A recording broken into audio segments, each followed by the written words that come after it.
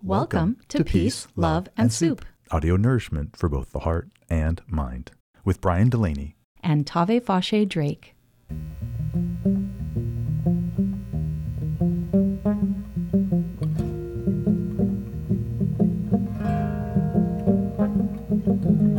One kind word can warm 3 winter months. Japanese proverb.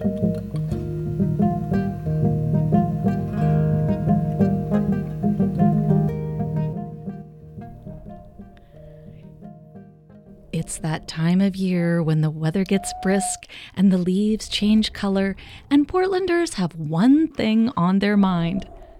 It's not what you think. It's wild mushrooms. You know, I never knew mushroom hunters were so secretive as to where they find their fungi. I know, they are. I'm super sorry you couldn't join me and Matt Taylor, the exec director of Westwind, last weekend, because we had an amazing time there with fellow Sunnyside Environmental School family and alumni. In fact, I felt like a kid again, traipsing around the Northwest Forest searching for mushrooms. You know, you sounded like Alice in Wonderland. Did you have a good trip? Brian Delaney! Seriously.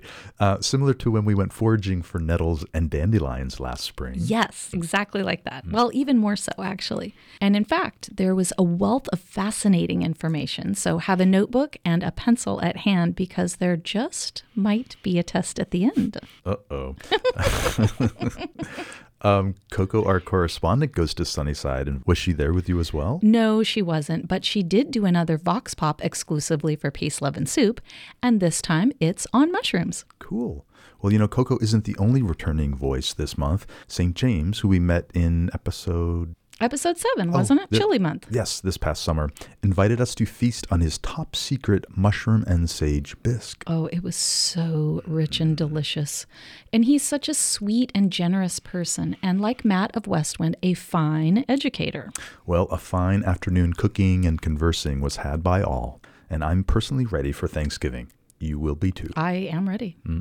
Tavi, now tell the listeners about the musical artists featured this month.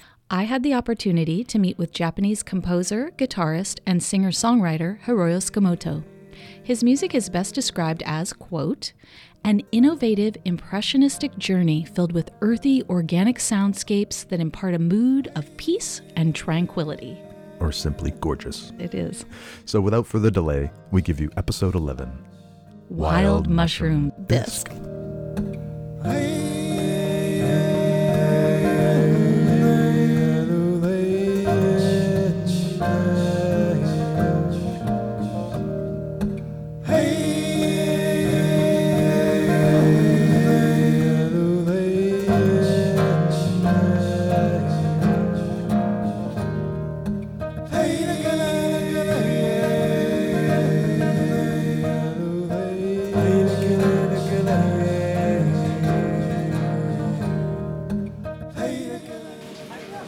It's Sunnyside Environmental School Alumni and Friends Weekend here at Westwind on the Oregon coast, and we are about to go wild mushroom hunting.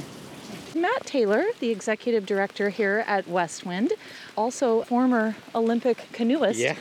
Tell our listeners just briefly about Westwind. Sure. Westwind is a 529-acre camp and environmental retreat center. We are in the middle of the Cascade Head Scenic Research Area and the Cascade Head Biosphere Reserve. We have a farm. We have over 1 mile of oceanfront. And then we host over 5,000 people a year at summer camp, outdoor school, retreats, workshops, events, promoting the idea of living sustainably with nature and having life-changing experiences in the outdoors. Thank you so much for having us out. So thank you, Tave. Deborah Nass, former teacher at Sunnyside Environmental School. Why are you here mushroom hunting today? I'm interested in being able to forage and eat in the forest safely. It's the thing to do. Says Rain Lanning, acupuncturist. Mushrooms have incredible immune properties. That's my interest. What's your name and why are you here mushroom hunting today? My name is Celia. My camp name or outdoor school name is Mycelium, so I feel a connection to mushrooms. Well, here we go. I better not miss. I work with the media. I'm happy to. We've got a mushroom camp in 2 weeks, and it runs the gamut of people who are like PhD mycologists to folks who've just seen them in children's books. But in a nutshell, We're looking for the fruit of the fungus. And we'll go rummaging and looking underground and try to find a big, what's called mycelial mat. It's called a mat because it's only a few inches deep. That fungus is usually permeating like the humus or the detritus layer, the duff and dunder. That's it. We're gonna be looking for 3 types of mushrooms. There are saprophytes, which are eating dead things. Saprophytic mushrooms are eating dead material in the ground or eating a dead tree. And I'll show you some beautiful specimens of shelf polypores. And then there are parasites that eat living things, and they're not as glamorous as mushrooms. And then the last one are mycorrhizal, and they're the real stars of the mushroom world, and they're the ones that are living in symbiosis around the root sheath of trees, shrubs, and bushes, and then it'll pop up in the ground. So your mushroom is mystically budding off of this mycelial net underground. There's a node that forms. From that, the mushroom starts growing, grows up, and it's just the fruit. So we cut it off, eat it, and then that mycelial net is like, I'm gonna send up more mushrooms if the conditions are right. So you can have multiple flushes right there, same spot. Just the apple of the fungus. So it could go on for 2 weeks or 2 months. 2 months, exactly. And if we find a big flush of edibles, we'll grab them. They're not gonna be any good in 2 weeks when we have our actual mushroom camp. Even in 2 weeks, those mushrooms will grow, fill with water, drop their spores, and they're fair game for eating. Squirrels get them, the deer love them, so we're not stealing from a later group. All right, we're gonna walk straight down the stairs here and sort of gather in the trees there and just look all along. And if you see one, let me know. It's like Easter egg hunting. It's so exciting. The golden egg, so to speak, is matsutake. And you're looking on the ground for just a little hump in the ground with a break in the glitter layer. Ahoy! So, a mushroom. At first glance, I thought somebody dropped a radish. And let's grab them, because we'll identify these. They're pretty. This is, yeah. These, I believe, are Rusula's. Mycologists and mycophiles like myself, it's a lot of really cheesy jokes. So these are called jars. Just another Rusula. And the mushroom hunters are notorious once they encounter thousands of them. People get into the habit of just kicking jars. But let's keep walking. We are on the search for the matsutake. Holy duff. Oh yeah, okay, so these might be the candy caps. We should cut a few of those off and take them in. And there are candy caps, there's a variant of this that it can taste like maple syrup when you cook it. Ooh. Whoever's got that basket with a knife, just cut a few of these. Anybody want to harvest this one just to practice? Sure. There we go. You go for it. So here's that mushrooming ethic that y'all hear about to not pull it out. So you see how a bunch of stuff attached to it came out? That stuff is the mycelium. The way to properly do it, you come down and you take your knife and you kind of get it down on the ground like that and just cut it good. That's it. And you want a knife that you can dig in the dirt, not like your special knife. All right, we're off to 4 species. Oh, look at this. We're not gonna get far. What are those? It looks like a flapjack. Yeah, like a they're pancake. called slippery jacks. First of all, they're so ubiquitous and so gregarious that I'm not really worried about ripping out some of the hyphae. But these types of mushrooms, a lot of people like to knife out so you don't end up with this sort of broken base. And I'm gonna pass around. This is a little bit chalky, the way it breaks. Now, everybody should pick one of these because it's really slimy. Yeah. Last year, there were tens of thousands of them. Looked like flying saucers everywhere on the ground. And we all ignored them. And then we had this gentleman at the camp who grew up in Poland. And he's like, my people would have collected all of these. And we love them. And they're totally edible. You got to cook them. And they pickle them. And they're very popular in Poland. So what it means is that the Northwest is just really kind of snobby about its mushrooms because it's spoiled with the king and queen bolete and the fantastic chanterelles. I mean, this, it's like slimy, like, who wants to put that in there now? And we can get some to cook and try them. All right, we're on the good side. We're technically looking for 4 species today. We're looking for many, but the 3 cooking mushrooms that you just can dream up. The big one is the matsutake. That's the one that we'd find out here. Chanterelles, the whole Northwest rainforest is full of them, right? And then the king and queen bolete, porcini. The slippery jacks, a fourth, we can eat. We found those. Even some of those russulas are edible, they're just not choice. Oh, just stepping over. Wow. It's one of those. It has sponge under it. Oh.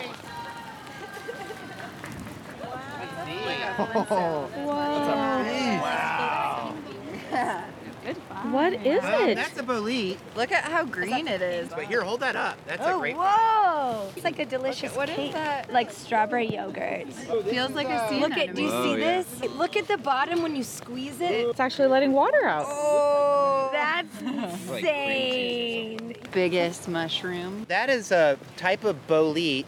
All the boletes will have a spongy mass on the bottom as opposed to a gill. It's not a gilled mushroom. All right, let's keep going. This area historically is the beginning of matsutakis. Perfect habitat. Sandy, well-draining soils, pine trees, matsutake dream. And the only murder from mushroom foraging in Oregon history was over matsutake. Yeah. And that was in Central Oregon, not out here. What's the story I of? think I remember hearing about that back in the 90s. My stepfather is Japanese, and there was a murder over the rights to harvest the mushrooms in a certain area because they are worth hundreds of dollars a pound. The patch that my stepfather used to hunt has been in his family for generations, and it's a big deal for the Japanese. I'm sure you guard that area too. He didn't pass it to me. I'm only stepson. So. See, like this. Here we go. We got it. So we'll just Oh save my that gosh. for everybody. Hello. Come over here, folks. We've got a matsutake pushing up. And as soon as we see this one, we'll see more. Here is a matsutake. This is the stage you want to find them in, is just breaking the surface. But let's talk about how to harvest these. A lot of people are like, you could only cut them out. That is not true. There's a bunch of mushrooms you actually want to twist and break. Now, matsutakes, you don't cut them out. So you reach for the base and you try to twist them. Clean break. And then they come out. Now, so there's a little bit of the mycelium that comes out with it, but that's not much. And a lot of them, it's really deep. And so you do more damage trying to get your knife in there. You kind of push it back together, cover it. So these are the choice ones. Now this does take a while to clean, but you see how the veil is still on it? Gills, which have the spores, is completely, it's called veiled. So it's not open yet, and a lot of mushrooms you want to catch before the veil breaks so that sand and dirt don't get in the gills. That's kind of a mushroom connoisseur thing. These are kind of like a cool stage to get them in, so you don't get any of the sand in the gills. And we can cook that up. In Tokyo, it would sell for $100 if you clean it up real nice. Is there a way to propagate it? So one thing people do is when they find the open ones, they tap it and just keep it going. Nobody's learned to cultivate them. Oh, so the I mean, spores like- spread out. But to make it spread out, like if you grab a mushroom and bury it somewhere, will it grow another mushroom? Would It gets do- sporate, yeah. They're microscopic spores, and Uh-huh. all you need is two. Okay. Because humans expand it too, no? It could be humans, but also animals. Oh, wait, so how Acre. do the animals spread them? They eat them? They and eat 'em, then yeah. The mycelium lives through the I whole think the digestive spores can system? live through it, yeah. A lot of fungal spores are super robust. But it's really when the spores get spread around. So it's just been naturally expanding. There's a big grove of amanitas up here that I'm looking for too. What are amanitas? They are the fairy tale mushroom. Yeah, they're poisonous and psychedelic. They're like the classic red with the little white dots on the top. Like the ones you see in Alice in Wonderland. Exactly. This is their spot. It's really beautiful. There's dozens of these red amanitas. And all those dots are the broken hymen that wraps around it, and it breaks through it, and then the dots are just the leftover pieces. It's not trying to look pretty. Interesting. You want to paraphrase that for me, Drew?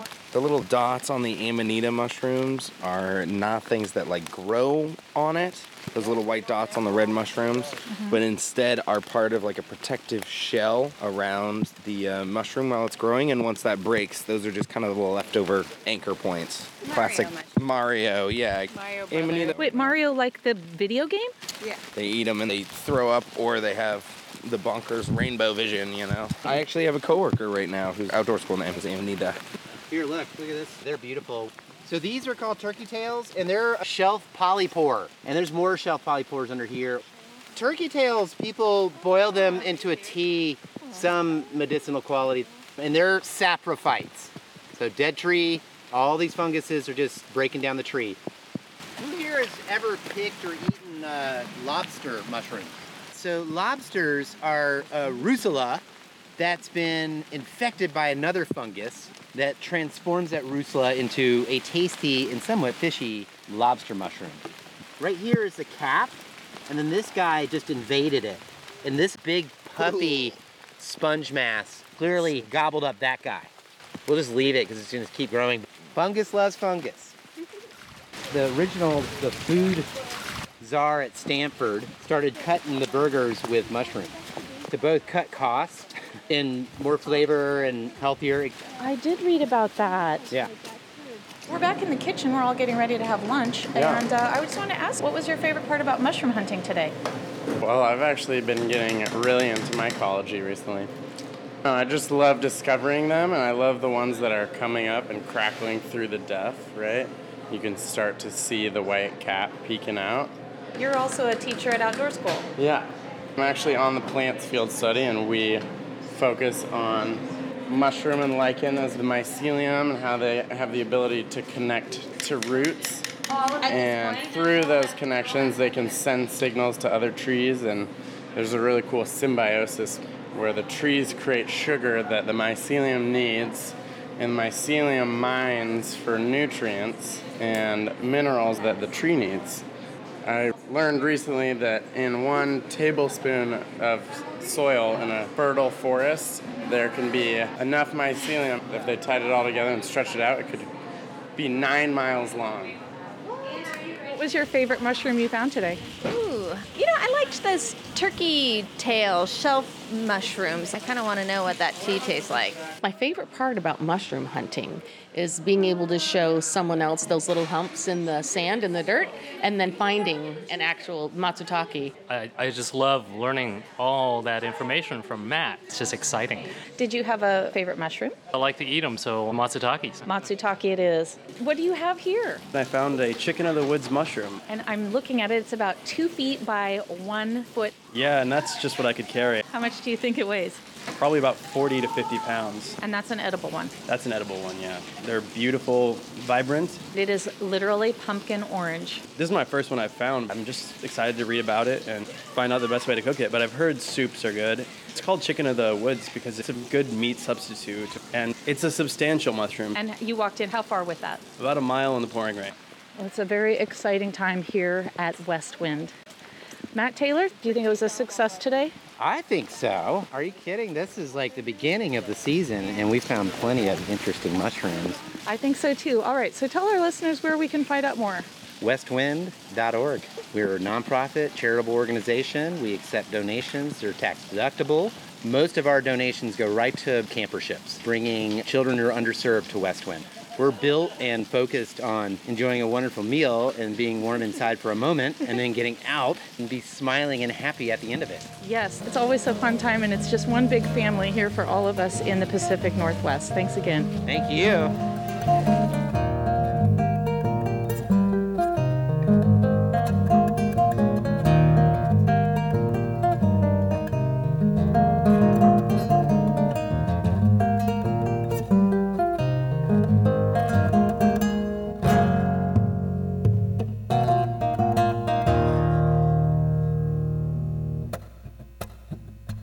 Hello, Coco, and welcome back. Thanks for being our Peace, Love, and Soup correspondent. Yeah.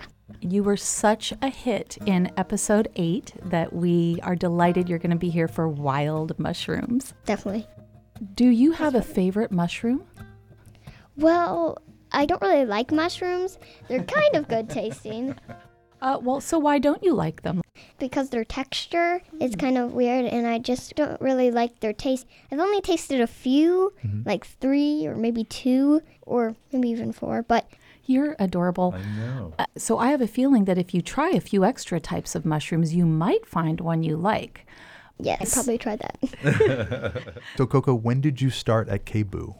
Well, I started, I think it was July, and I interviewed people about superheroes, and then the next month I interviewed people about emotions, and this month I talked about Halloween. Are you having fun? Yes. Yeah. Did you ever have any idea that you would also be part of a podcast and be the star correspondent? No. Well, it's happening. Coco, do you mind I ask, how old are you and where do you go to school? I go to school at Sunnyside, and I am 9. I'm in 4th grade. And my daughters, too, went to Sunnyside. Cool. Part of the Sunnyside curriculum, they do wild plant identification out on field trips. Have you done anything like that with foliage or trees? Oh, yeah, I did it with trees because we went to the Lone Fir Cemetery. What kind of trees did you see? Well, there's only one fir in the whole cemetery when they first started. And that was the lone fir. I never knew this before. Because it's one fir tree. So what we did is we wrote down the name of the tree. We drawed the tree from 2 different perspectives. And the first perspective that we did was just the whole tree. And then we did a branch of the tree. Because they like to integrate a lot of science and art into their regular learning at Sunnyside. Mm-hmm. Like last year, we learned about Chinook is a native tribe. Yeah, last year you did a lot of study on Native peoples and First Nations. Mm-hmm. I'm a little bit starstruck, actually. I'm so delighted that you're in here. That's kind of like interviewing a superstar. Well, her hair is super fabulous. Look at that. I know. It's I beautiful. dyed it yesterday. Why green hair? Well, it's a mint because I just really like minty green. And so I bleached it and dyed it yesterday. And she got a little bit of a mohawk, half hawk on one side. I just have half shaved head and then the other half is not. Cool. You often do Vox Pops for the Youth Collective, and that's what we're having you do as well. Talk to us about those. What does a Vox Pop entail? You usually have this little microphone kind of box thing. You will hold up the microphone to someone and you'll just talk into it. They talk into it, and you can ask them, like, say, what emotion is your cue emotion or something like that. And then you could just get it to a computer where you can shorten it, make it longer, do an intro and outro, put it together and stuff. And are you asking people all the same question, or are you asking them different questions? I usually ask them all the same question. What are you going to ask people this month for our show? I'm going to ask, what is your favorite mushroom and why? And I also would love it if you would ask people, what is umami? Yeah, okay. Ask people, what is umami? What do you think umami is? Well, I kind of know. I think it's like the 5th flavor. Do you know what the other 4 are? Well, there's salty, sweet, bitter, and sour. Yeah. Okay, and then I have to ask you, do you have a favorite soup? Can a stew count? Sure. My mom makes a special stew, and it's pretty much, it doesn't sound good, but it tastes amazing. It's pretty much some vinegar, a lot of ketchup, noodles, vegetables, and some meat. And what does she call this concoction? Well, I just call it Grammy Special Stew. But it's your mom's? No, my grandma actually made it first. Your grandmother made it and taught your mom. Mm-hmm. Has your mom taught you yet? No, because it's kind of complicated to make. Well, maybe in a couple, 3 years. Yeah. What is your favorite soup?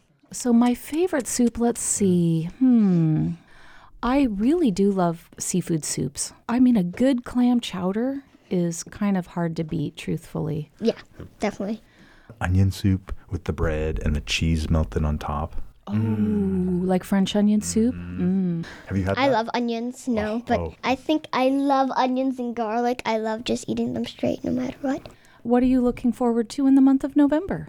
Oh, I'm looking forward to add some more things to our garden because we picked everything in our garden. Like, we found a gigantic radish, like as big as my face. Wow. Yeah. We have some jumbo garlic. Like, each clove is like as big as my palm. Is that called elephant garlic? I think so, because it's like gigantic. It's kind of as big as the radish. Maybe you can. What is in your soil in Sunnyside? Silly Brian Delaney. He grew up in Boston on the East Coast. He does not know about these things. Yes. Well, now that we got all the hard-hitting questions out of the way, we're going to now play your segment that you went out and recorded. So here we go. Coco, take it away. Hello, I'm Coco from the Cable Youth Collective, and I'm interviewing people about what is your favorite mushroom and why, and what is umami? What is your favorite mushroom? My favorite mushroom? I like shiitake mushrooms. They're really good in a lot of savory dishes. They give flavor to rice. I'm a little bit of a cooking nerd. Okay, I don't have like a specific favorite mushroom. It's kind of like the one where I just like walk into the store and I see there's mushrooms and I just grab one and throw it in the shopping cart. What is your favorite mushroom? I really like chanterelles because I find them to be very delicate and really flavorful with just some olive oil and salt. My favorite mushroom. I don't think I have a favorite mushroom. Probably morels. I like shiitake. I love a portobello marinated and grilled. It's like a vegan option to a sandwich. My favorite's called cauliflower mushroom. You can put it in soup and it ends up coming out kind of like an egg noodle. So that's kind of fun. Just the ones that you eat. I guess I have to say one that won't poison me. I'll pick a mushroom and I'll just eat it. Eventually, someday, that'll probably kill me. But so far, so good. I was going to say psilocybin. You gotta hunt for them, which is fun, and you gotta cook them in butter, which is delicious. What's your favorite mushroom? I don't know. Do you like mushrooms on pizzas? No. And also, do you know what umami is? Umami? Umami. I don't know what a umami is. Do you? Okay. Yeah, but I'm not going to tell anybody. Do you know what umami is? Yeah, but I couldn't explain it to you. I know what it is, but I also don't know what it is. Does that make any sense? Kind of. Other than like an off version of an insult, I don't know. Do you know what umami is? Or umami? Umami or umami? I don't know how to pronounce it either. I pronounce it umami, and I do know what it is. Good. Thank you. I think it was a restaurant once in Los Angeles. Is that true? I don't really know. Okay. At first I thought it was like a seaweed. An old roommate of mine once made an umami bomb. Just a bowl with bacon and mushrooms and soy sauce and other really savory, salty things. I believe it means deliciousness in Japanese. Oh, well, that's interesting. I didn't know that. What is it? It's like the fifth flavor, I think. Nice. Like sweet and salty and stuff. So what is umami? Ooh. When I think of umami, it makes me think of what gives the food its soul. It makes everything taste really yummy and just kind of right, and you just want to eat it all. Cool. This is Coco signing off from the Cable Youth Collective with peace, love, and soup. And back to you, Tavi and Brian. As always, you killed it, Coco. Very insightful and entertaining. Thanks, Coco. Bye.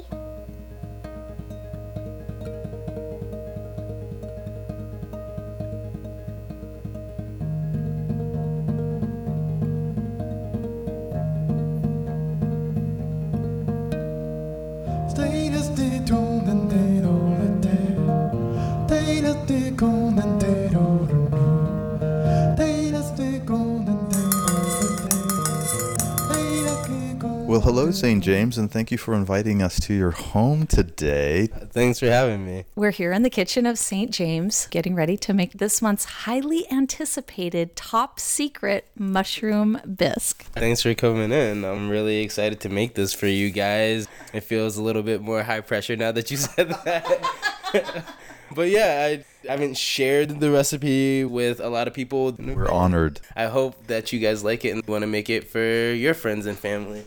A lot of times I like to make it with risotto, or just like if you have some really nice bread, that goes great with it too.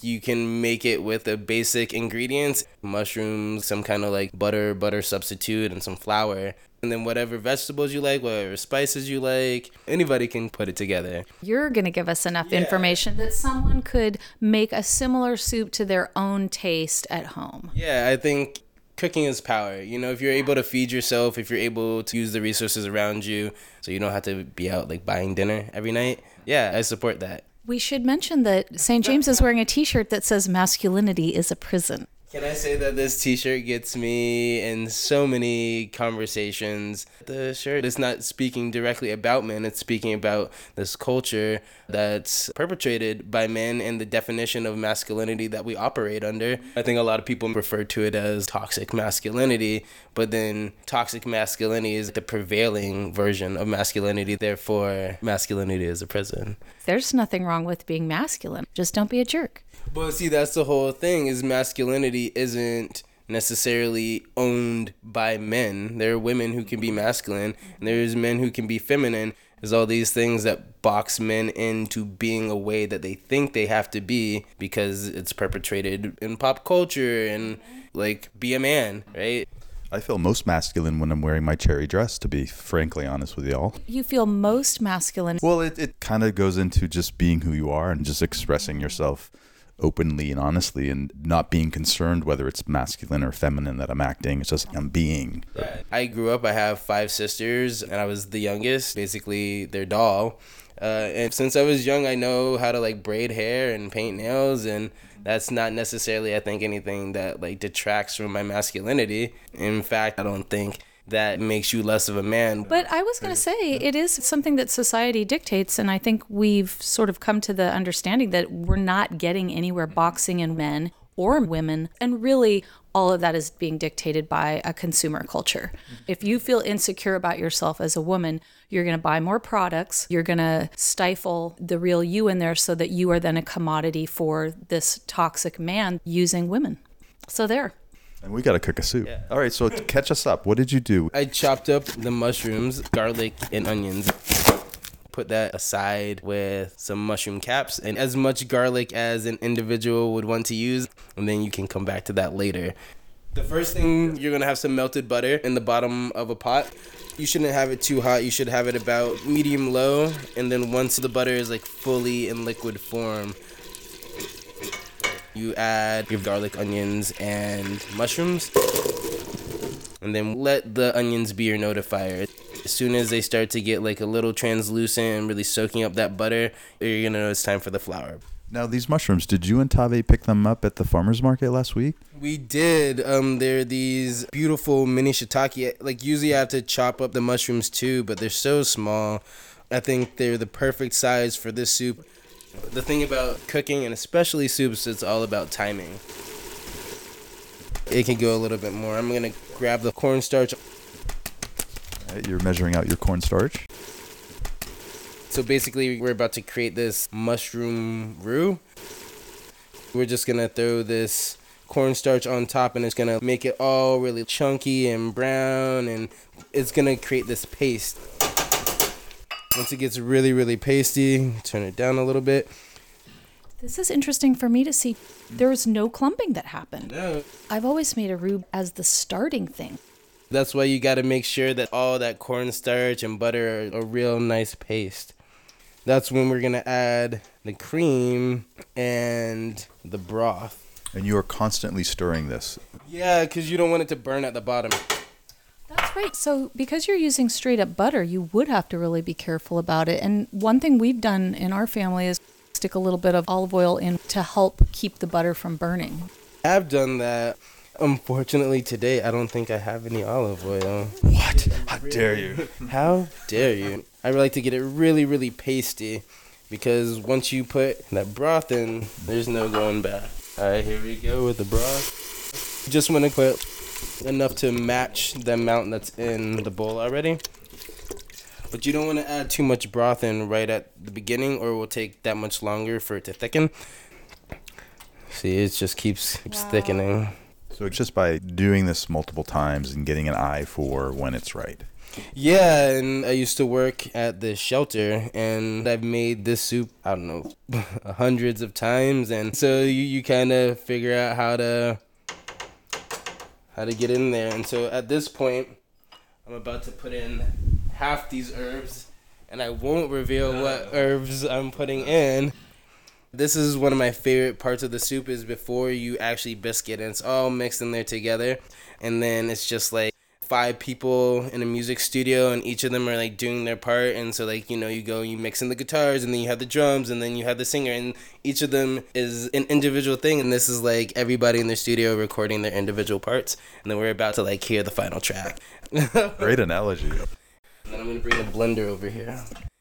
Once you have your bass and all the band members are in the studio and they're working together, just add a little bit of water or a little bit of milk if you want, and then I blend it just to smooth it out. So here we go.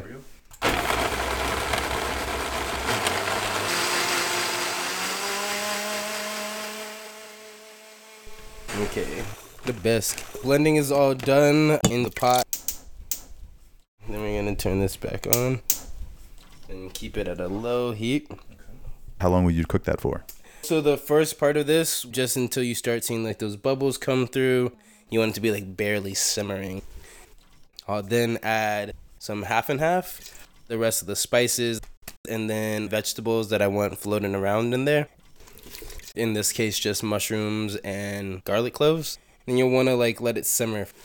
I like to let it simmer for 45 minutes, an hour, just so the flavor really gets integrated. And those are the same spices you put into the roux to sort of layer the soup with flavor. Yeah, definitely. And so like the flavor is in the soup and the bisque. You know, you'll taste the sage. The sage is the most prominent spice. But there will also be like the flavor in like the cloves and the mushroom caps. I thought we weren't supposed to be sharing ours. Well, yeah, I was about to say there's about 15 spices in here, so you guys can have one or two. Usually it's like a little bit grayer than this. I added a lot of turmeric. Ready? And then every now and then you're going to want to check on it. If you see it kind of starting to like get clumpy or thick while it's simmering, just add a little bit of water and let it keep going. Well, while that's cooking, you mentioned working at a shelter. Can you further educate us on that? Yeah, a few years ago, I was working at a shelter as the food coordinator, which meant I cooked the food, but then also organized the donations from different organizations. That was one of the most fulfilling jobs that I've ever had.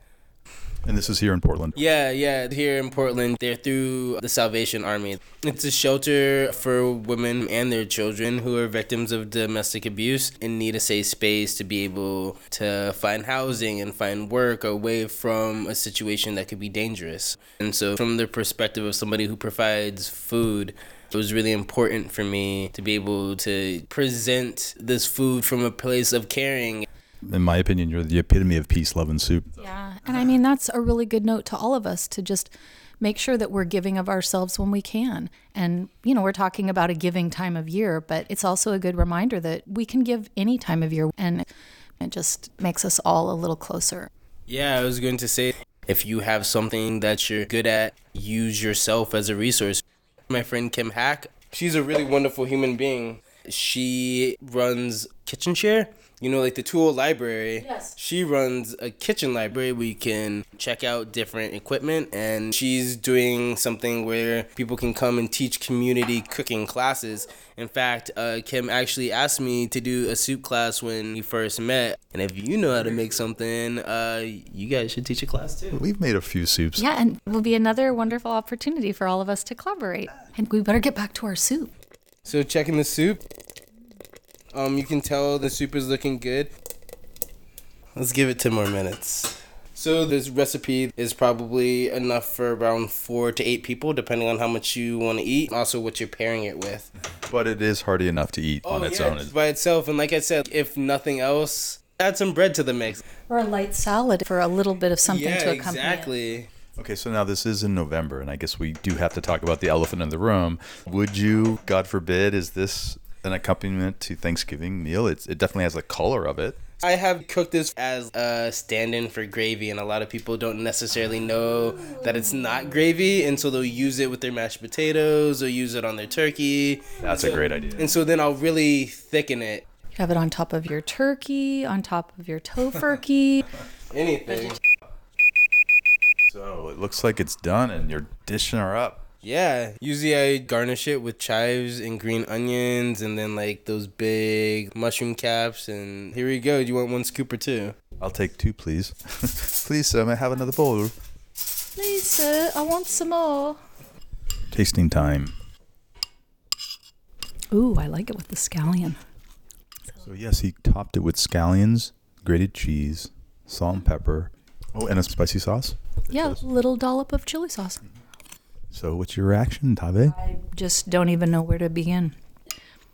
I didn't know what a bisque consistency was really supposed to be, and it's thick, but it's definitely not as thick as a gravy. Oh, I honestly, I'm slightly speechless. Oh, Are you going to make this when you get home? I sure am. And I could totally see this on the Thanksgiving Day table.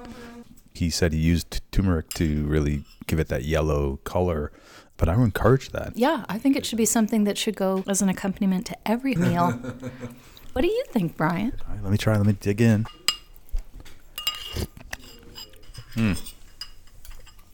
Oh my gosh. St. James, this is incredible. I love the bisque consistency. It is so unique to other soups we've done for our podcast. That butter, the half and half. And generally, I'm not a super fan of creamy soups, but I think it's delicious. I am nuts about creamy soups, but this one doesn't taste too rich. And so, Tabe, slow down and let us all have a taste. So my roommate Harper just got home. All right, welcome, Harper. Thank you. I know Harper is always a straight shooter. He's gonna tell me what he thinks. Wow. Okay. You've been holding out on me, bud. Had you not had his mushroom bisque before? Yeah, this is the first time. It's pretty incredible. Well, thank you. This is something else. Good. Harper says it's whoa. Nice. St. James, thank you so much for making this incredible soup for us. Yeah, it was a treat to be with you and cook. Thanks for having me on the show. I believe that cooking especially is a labor of love, and you do it for people that you care about, and I'm glad to have been able to make this soup for you guys. So where can our listeners find you? I have a show called What Are You Listening To, and also the St. James Show with Kboo. You can find both of those on the Kboo website, and you can just find me personally on Instagram at STJMS_. Well, you have a podcast too. Tell our listeners about that. It's called People Are the Worst, and it sounds a little bit drab, maybe, but the idea that anybody is capable of having a bad day or being their worst self, that you can get behind the idea of this podcast, that we can all connect over like the people that we wish that we weren't sometimes and aspire to be better people. And you can find that at peoplearetheworst.com. Yeah, and that's me. You heard it here, ladies and gentlemen and children. Cheers.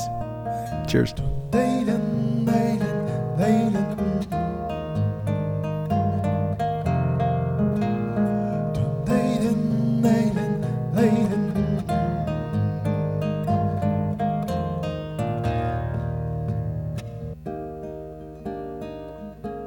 And now, The ever popular segment in our show, did you know?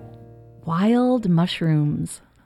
Did you know that no one is exactly sure how many types of fleshy fungi exist out in the natural world? Presently, there are approximately 10,000 described species in North America alone, which is believed to be anywhere from 1/5 to 1/3 of what's actually growing on out there. Brian, did you know that engineers, medical researchers, and even designers are utilizing the natural abilities of various fungi to solve many of today's modern problems? It's true. Mushrooms are being used as antibiotics for water filtration, toxic waste cleanup, and as a mosquito abatement. Most surprisingly is the testing of mycelium as a brick, which is durable, flame retardant, 100% organic and compostable, while also being stronger than concrete. That's insane. It's amazing.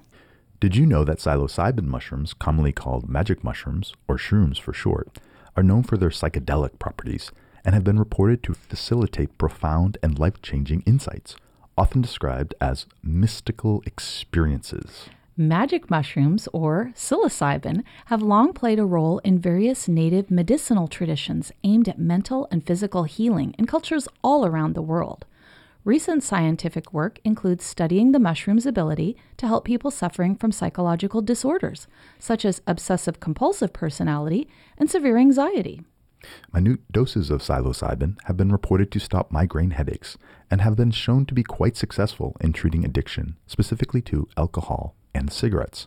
And fun fact, in researching this, I found out that psilocybin or psilocybin are both acceptable pronunciations.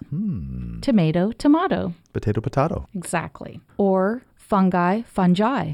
Have you ever heard anyone say potato? No, I've never heard potato. No. Must be a British thing or maybe. some silliness. Potato. Oh, maybe it is a potato. Oh, it is potato. I would like to have some tomatoes and some potatoes. Anyways, back to Did You Know? Did you know mushrooms are used for dyeing wool and other natural fibers?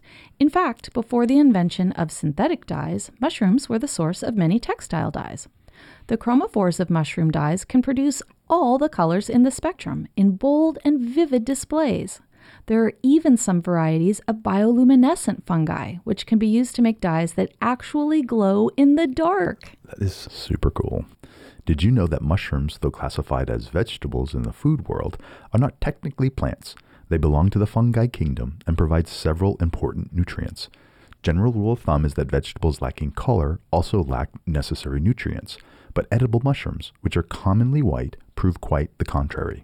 The fiber, potassium, and vitamin C content in mushrooms all contribute to cardiovascular health, as the potassium and sodium work together in the body to help regulate blood pressure. Fun fact, mushrooms are also the only vegan, non-fortified dietary source of vitamin D, offering an excellent alternative source of this very important vitamin. That's particularly beneficial information to all those vegans living here in the rainy Pacific Northwest. Oh, so true. And finally, did you know that all mushrooms are a rich source of umami, that savory, meaty taste sensation? And the darker the mushroom, the more umami it contains. Think shiitake and portobello. Dried mushrooms tend to have even more umami than fresh ones, and cooked ones more than raw. The more umami present in food, the more flavorful it will be. Delicious.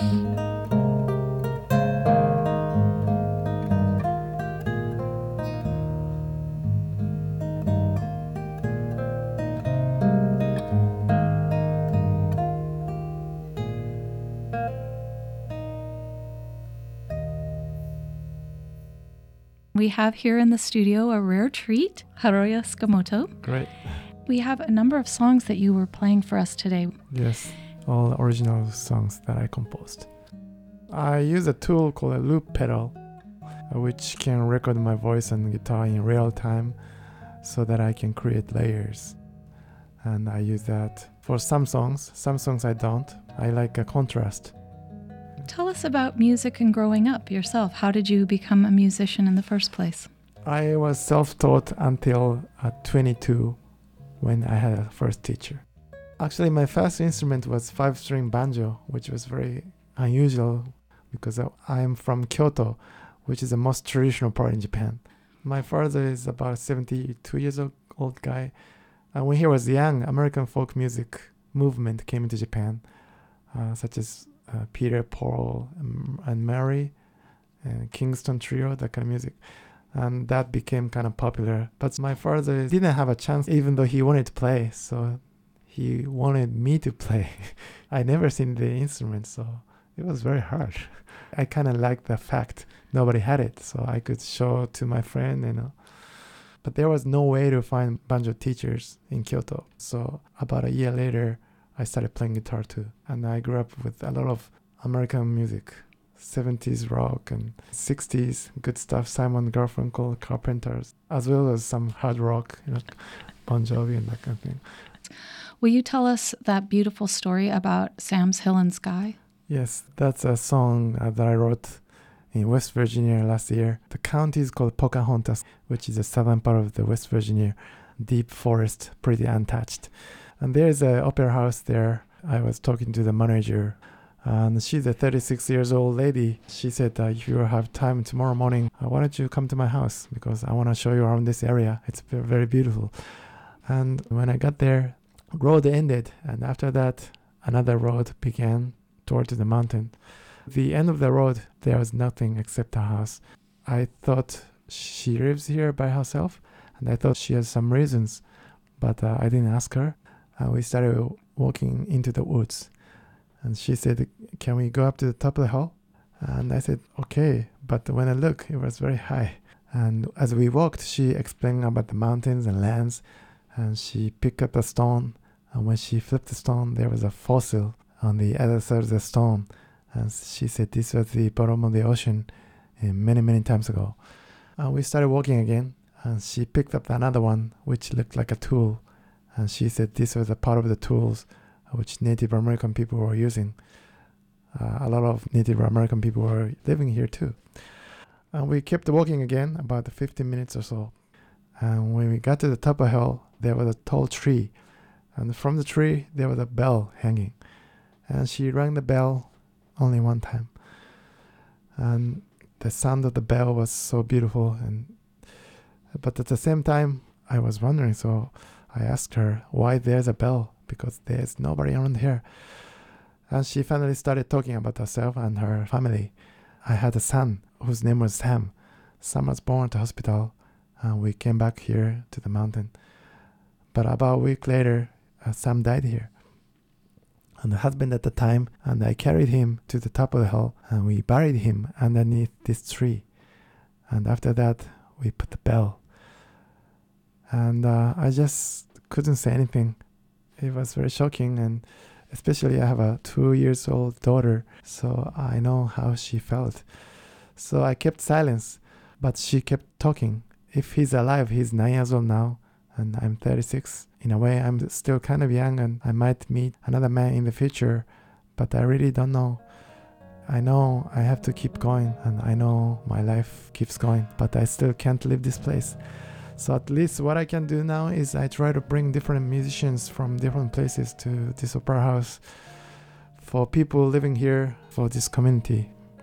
After I heard her story, I wrote this piece, and I named this as Sam's Hill and Sky. That's so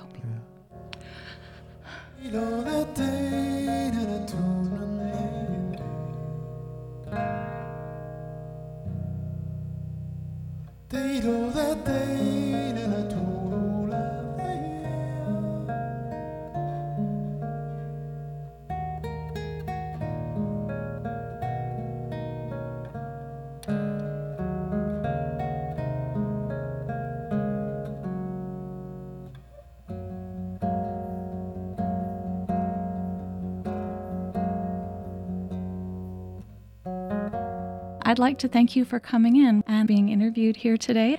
Thanks so much. I'll be playing around the United States, so if you like my music, my website is my name, Hiroya, Hiroya. Last name is Tsukamoto, Tsukamoto, hiroyatsukamoto.com.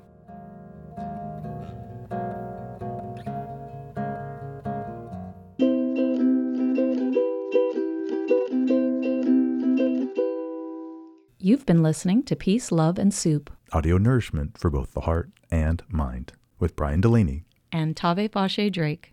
As we enter the season of giving, we'd like to leave you with this quote. When we give cheerfully and accept gratefully, everyone is blessed. Maya Angelou.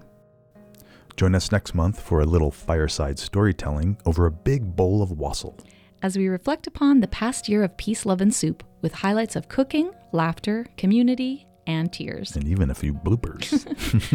Thanks again to this month's musician, Hiroya Tsukamoto. For more information about this month's episode, along with links, photos, and recipes, please visit us at peaceloveandsoup.com, as well as Peace, Love, and Soup on Facebook. Happy Thanksgiving to you all. May kindness surround you. Thanks for listening.